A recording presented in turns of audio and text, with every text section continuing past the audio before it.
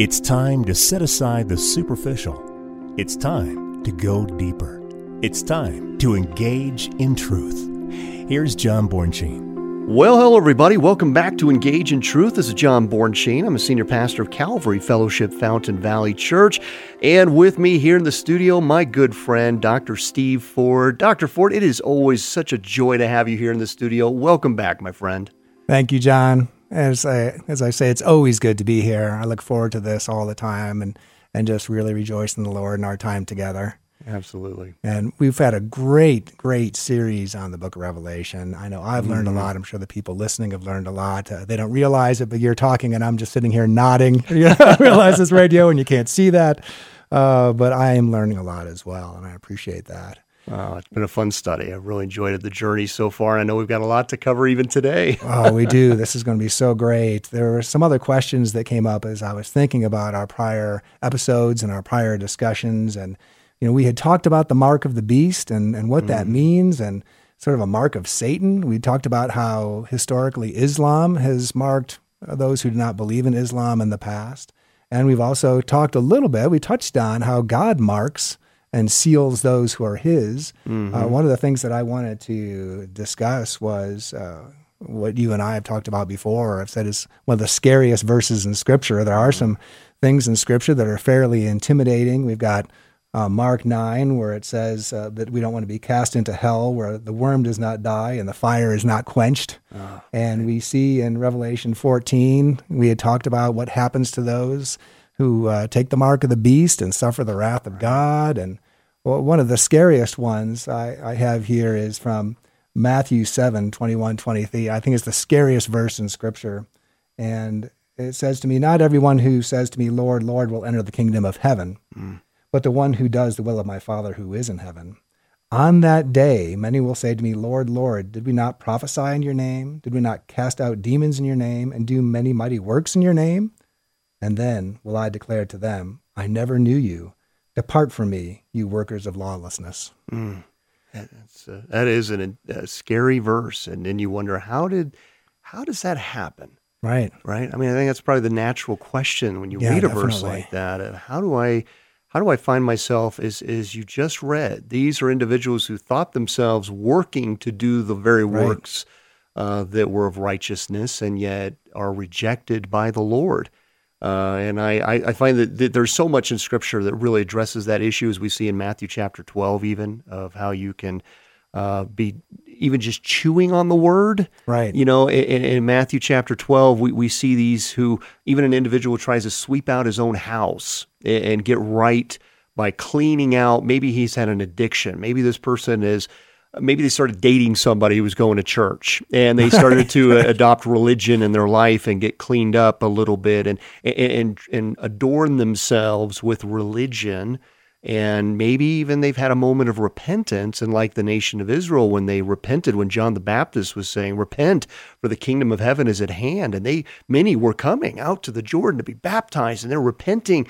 And then when the Messiah comes, they reject him. So the house was cleaned up, ready for the Messiah, but there was no room in their heart for the Messiah to come in. And then the state was worse than it was originally. And we see that nationally, and we see that with individuals, is they adopt a cause, is they try to do good works, but ultimately they've not accepted Jesus, and the space was not filled with the Holy Spirit. And when we talked about being sealed by the Lord, that's that assurance. Yeah, the blessed assurance. Yeah, this verse does not apply then to the one who's been transformed by the blood of the Lamb, by the word of our testimony, by the work of the Holy Spirit to transform our minds. So that's the assurance we have. Yeah, it a little bit reminds me of the parable of the sower and the seeds.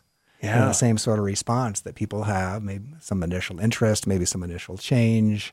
The other thing that was remarkable to me years ago, speaking with people, is that I would say a large percentage were had a worldview, basically, if my good things outweigh my bad things, that I'm going to be okay. And I think that can be very, very prevalent in our culture and our system. I'm a good person. Sure. Those sorts of things.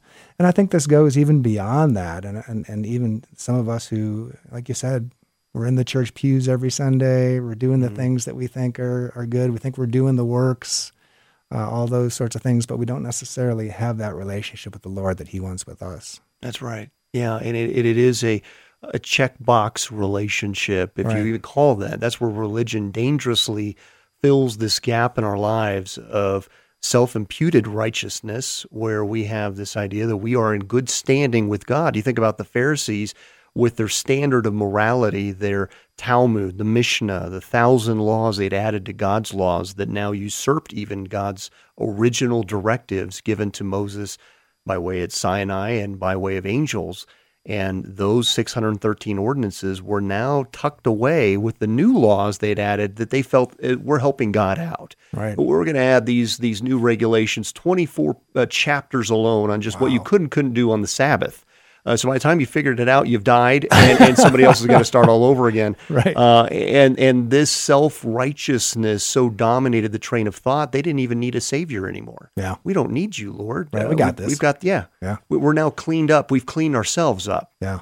And we know what the Lord says, that our righteousness is but filthy rags. Amen. We need to understand we are all these hollow vessels that desperately need the Lord to come in and dwell with the Holy Spirit as that seal upon us, that assurance that Matthew 7 won't apply to us. That we shouldn't have anxiousness or fear of a verse like that if we have truly surrendered in an authentic declaration of repentance, and not just an understanding of sin, but now saying, I need you, Lord Jesus. You are God. Come into my life, and I lay down my agenda to follow you. Yeah. That's where sometimes we'll say, I'm a Christian, but I'm not going to follow the Lord. Christian but.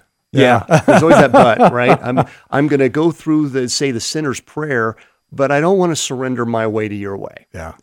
And then you go, wait a minute, is that really an authentic conversion? Did you understand the seriousness of your salvation there, as Hebrews 2 calls us to self-examine, that this is a very real deal where we have, if we're not willing to put off the carnal mind of Romans 6-8 that will battle against the Holy Spirit, to discipline on a regular basis to say, I want to reflect the glory of the Lord today. Yeah. I think that there's some real seriousness here that we need to self-examine.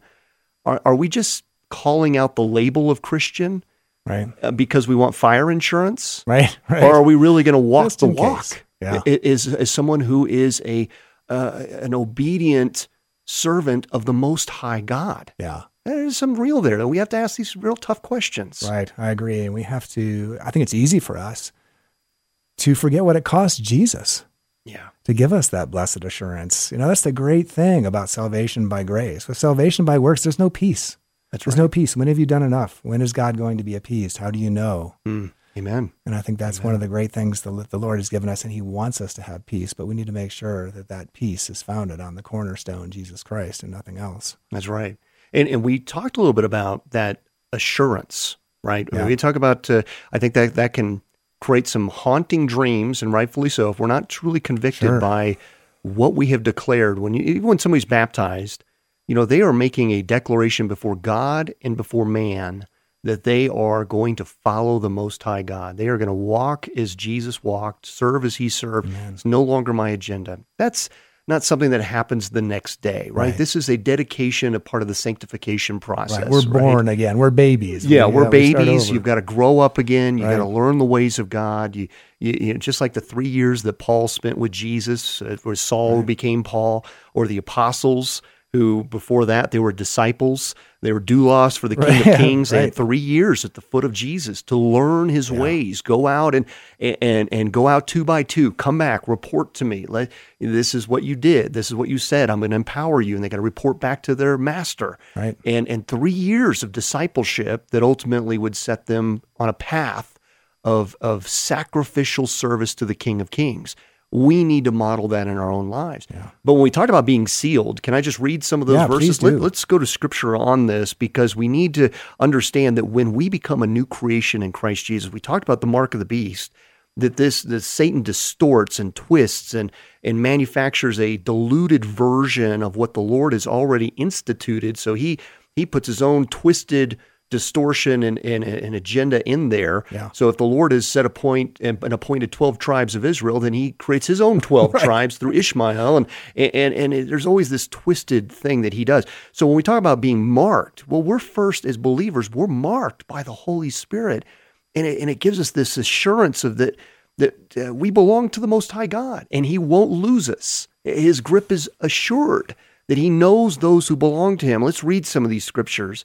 2 Timothy 2:19, nevertheless, the solid foundation of God stands, having this seal, the Lord knows those who are his, and let everyone who names the name of Christ depart from iniquity. So he's marked us, we belong to him. What's the expectation?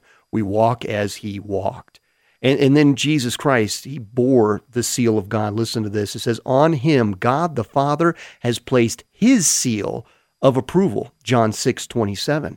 Then it says, those who trust in Jesus also possess the seal of God, which is the Holy Spirit, Ephesians 1:13-14. It says, in him you also trusted after you heard the word of truth, the gospel of your salvation, in whom also, having believed, you were sealed with the Holy Spirit of promise, who is the guarantee of our inheritance until the redemption of the purchased possession to the praise of his glory.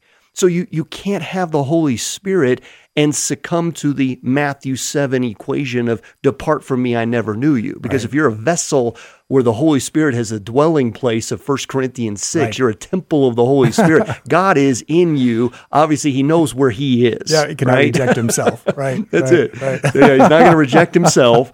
You are now a vessel of the Most High God, and the blood that atones for your sin, he sees only the forgiven. When walk into his presence there. And let me then take us to what I think is a beautiful assurance to the overcomer. I mean, when you have a seal like that, there's an inheritance that awaits that we just can't fully imagine. And when I read scriptures like these, it helps carry me through the difficult day. Yeah. When you're going through some adversity right now and you feel like, why am I standing for Jesus? Why am I taking blow after blow, being rejected by my family, coworkers, and feeling like, is it really all worth it in the end? Of course, I'd encourage you to go back and read 2 Peter 3, but let me give you some assurance in this, some the verses that give you this confidence of why we stay the course. Your labors are not in vain. Don't grow weary in doing good. Listen to these verses. Isaiah 40, verse 31. Those who hope in the Lord will renew their strength. They will soar on wings like eagles. They will run and not grow weary. They will walk and not be faint. 1 Corinthians 15 then tells us that we will, like it's a mystery, we will not all sleep, but we will all be changed. In a flash, in the twinkling of an eye, at the last trumpet, for the trumpet will sound, the dead will be raised imperishable, and we will be changed. Changed to what? Well, Philippians 3:21 says that he will transform our lowly bodies so that we will be like his glorious body. And then, of course, that's why in 2 Corinthians 5:8, he says, we are confident, I say, I would prefer to be away from the body and at home with the Lord. Why? Because Matthew 22:30 says we will be like the angels in heaven, even. Not to become angels, right. but like them. And then you turn to Revelation in this, and you see Revelation actually gives us 12 promises to the overcomers. These are sealed by God himself with his Holy Spirit, and he gives these assurances to the overcomers that he reveals when he's actually reprimanding some of the churches that had lost their moorings. Right. They were being commended, but they were also under some condemnation. You got to get your act together. Yep. Get back to what I told you to do. Listen to these promises that are given through the book of Revelation to the overcomer. Number one, the right to eat from the tree of life in paradise with God. That's in Revelation 2:7. We're given eternal life, immortality in Revelation 2:11. And then he says, you will have the right to eat of the hidden manna in Revelation 2:17. You go, well, okay, so I get to eat of bread. It's more than that. The hidden manna was in the Holy of Holies. That was a place they could only enter into once a year on the Day of Atonement. And now he's saying you get to eat of it all year long. You get to be in my presence. This is where God was. You get to be in the presence of God forever. He then says you receive a white stone. And people are like, well, wait a minute. What's a white stone? Is that like a signet ring? Is that like a graduation class ring? The white stone is very symbolic. Revelation 2:17 talks about receiving this white stone to the overcomer. It actually goes back to Exodus 28:30, the Urim and the Thummim. And these were two stones, black and white, they put on the inside of the ephod of the high priest. The white stone, the Thummim, meant faultless. A yes from God. You receive a white stone just as the high priest received in the presence of the Lord. You are faultless before Almighty God. Then you receive a new name. Oh, just like Saul became Paul. Right. Just like Yeah, Abram became Abraham, right? We receive a new name in Revelation 2:17. We also receive authority over nations, according to Revelation 2:26. We then get unity with Christ. That's hard to even imagine in Revelation 2:28. You receive a new wardrobe. You get a white robe. He gives out a new, I love it, graduation day. You get your whole regalia, right? You got cap and gown. Well, this is like cap and gown like none other. This is a whole white wardrobe there, Revelation 3:4-5. You have eternal citizenship in heaven, Revelation 3:5. The 10th thing he wants to give is you get your name on the pillar in the temple of Jesus Christ, which is part of his millennial kingdom in Revelation 3:12. We also have the Lord's new name written upon us. And we see that twice, Revelation 3:12, and the Lord receives his new name in Revelation 19:12. We don't realize that the Lord receives a new name.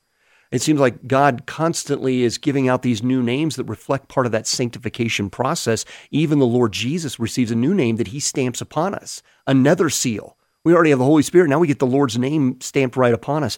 And then finally, the 12th thing he gives to these overcomers who've been sealed by the Holy Spirit, the right to sit with Christ on his throne in Revelation 3:21. That's mind-blowing. I don't know how we can possibly imagine that we would have any right to sit on the throne of Jesus Christ. I still, when I read that, I can't quite process how to get that. our minds around that. Yeah, especially what Isaiah saw. Yeah. You know, and then we read Ezekiel and we get the image of the throne room of Christ and God the Father. I don't think we can possibly imagine that these things that are assured, not a hope maybe, hope assured to those things, to these who are sealed by the Holy Spirit.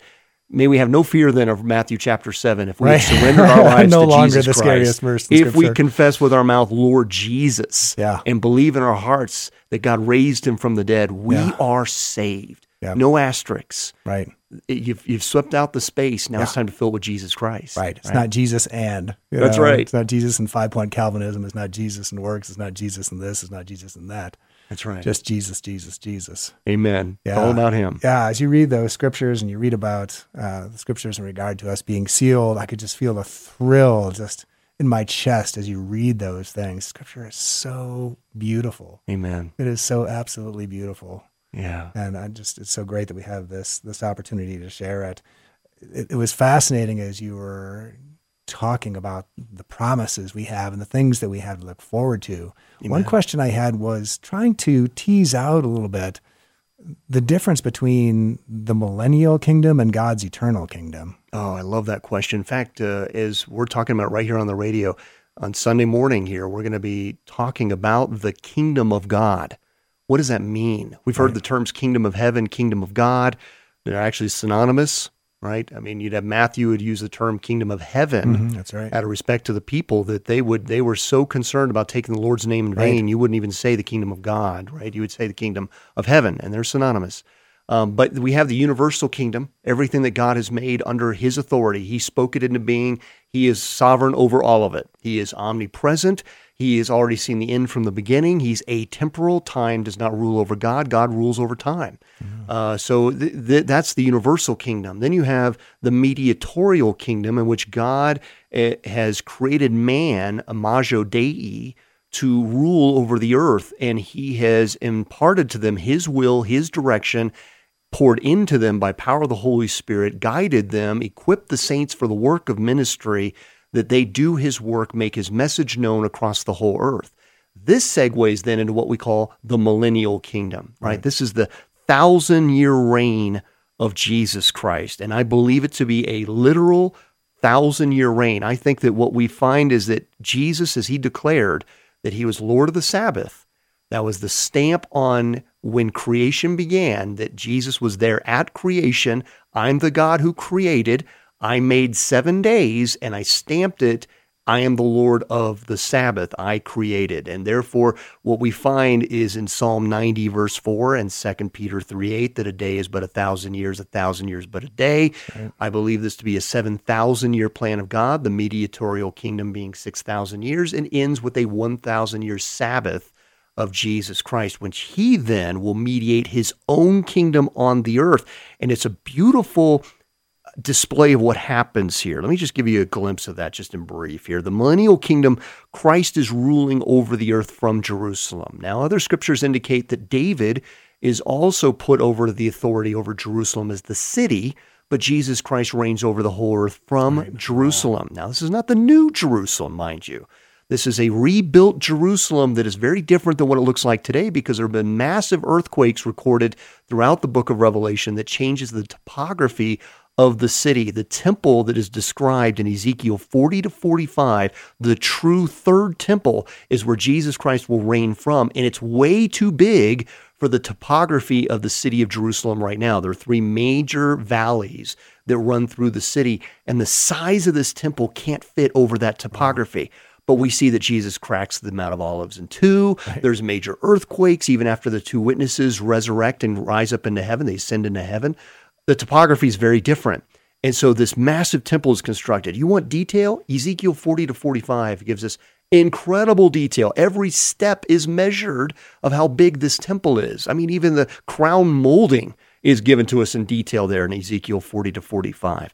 During this time, the believers before Christ's coming, who have received new bodies, according to 1 Corinthians 15, are now immortal. He delegated cities to them to reign over the earth, to bring people to worship him there in Jerusalem. So they've received their new bodies, 1 Corinthians 15. They're reigning over the earth, and there's still people on the earth, mortals who didn't know Jesus. Now, Zechariah then tells us that we bring them to the temple to worship Jesus Christ, right? So when he says he delegates cities, he means it. There's these mortals, Isaiah 65 talks about that are still on the earth. They will repopulate the earth. And something happens as extraordinary as it tells us in Isaiah that even a child will be but 100 years old, right? So people are living longer life.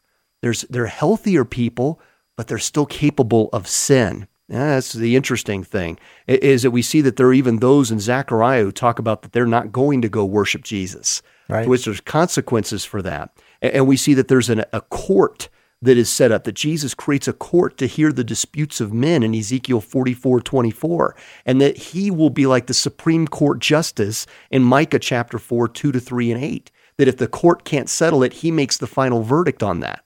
So here we have men that are capable of sin, even though Satan is not loose to tempt them. He's bound up during that 1,000-year reign, and he'll be re-released at the end of that 1,000-year reign. So there's still one more temptation. Even those who are born and raised during the 1,000-year kingdom must face the enemy once and for all, right? And then the Lord will deal with it. Unfortunately, thousands, millions will reject Jesus Christ. Hard to believe. After seeing him in his glory on his throne, they'll still reject him. It says like the numbers of the sands of the seashore.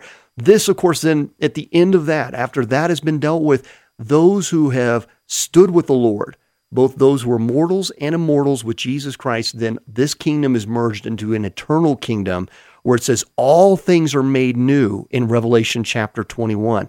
This is where we get the description of the new Jerusalem, and we get a new heaven, we have a new earth, all things made new. And when you think about the magnitude of this new Jerusalem is 1,500 miles high as it is wide. It's like a giant cube that goes up 1,500 miles. Wow. Okay, now if you do the math on that, that's 792,000 floors. That means every floor could have 250,905,600 mansions per floor, with 250,000 square feet per mansion and 75 acres. Wow. That city then, with that much space per person, could accommodate over 20 billion people. So when we see in Revelation chapter 7, it says that there's a number gathered before his throne that no man can count. Yeah, there you go. He means it. He says, I go to prepare a place for you. When I come back, I'll take you unto my own. This is what he's talking about. I mean, it is a magnificent city. We believe that there's been some 8.3 billion Christians since 30 AD. Now you take all the abortions, you take the children who have died in the womb. Yeah. You've taken all these factors that the Lord, who loves life, gives them a home. 20 billion is very plausible that could fit within this new city. And then he makes all things new. And you think about how much space junk we've put up there. The anthropic principle even says that every word we've spoken has created toxins even into the universe itself. So what we have is God just, only thing that remains is that which has accepted the Lord Jesus as fully God. And it's a beautiful new kingdom that comes. It's an amazing thing. I mean, when you really examine this, it is a beautiful culmination of into the millennial, into the eternal, that just gives us such hope. God's got big plans for us, big plans.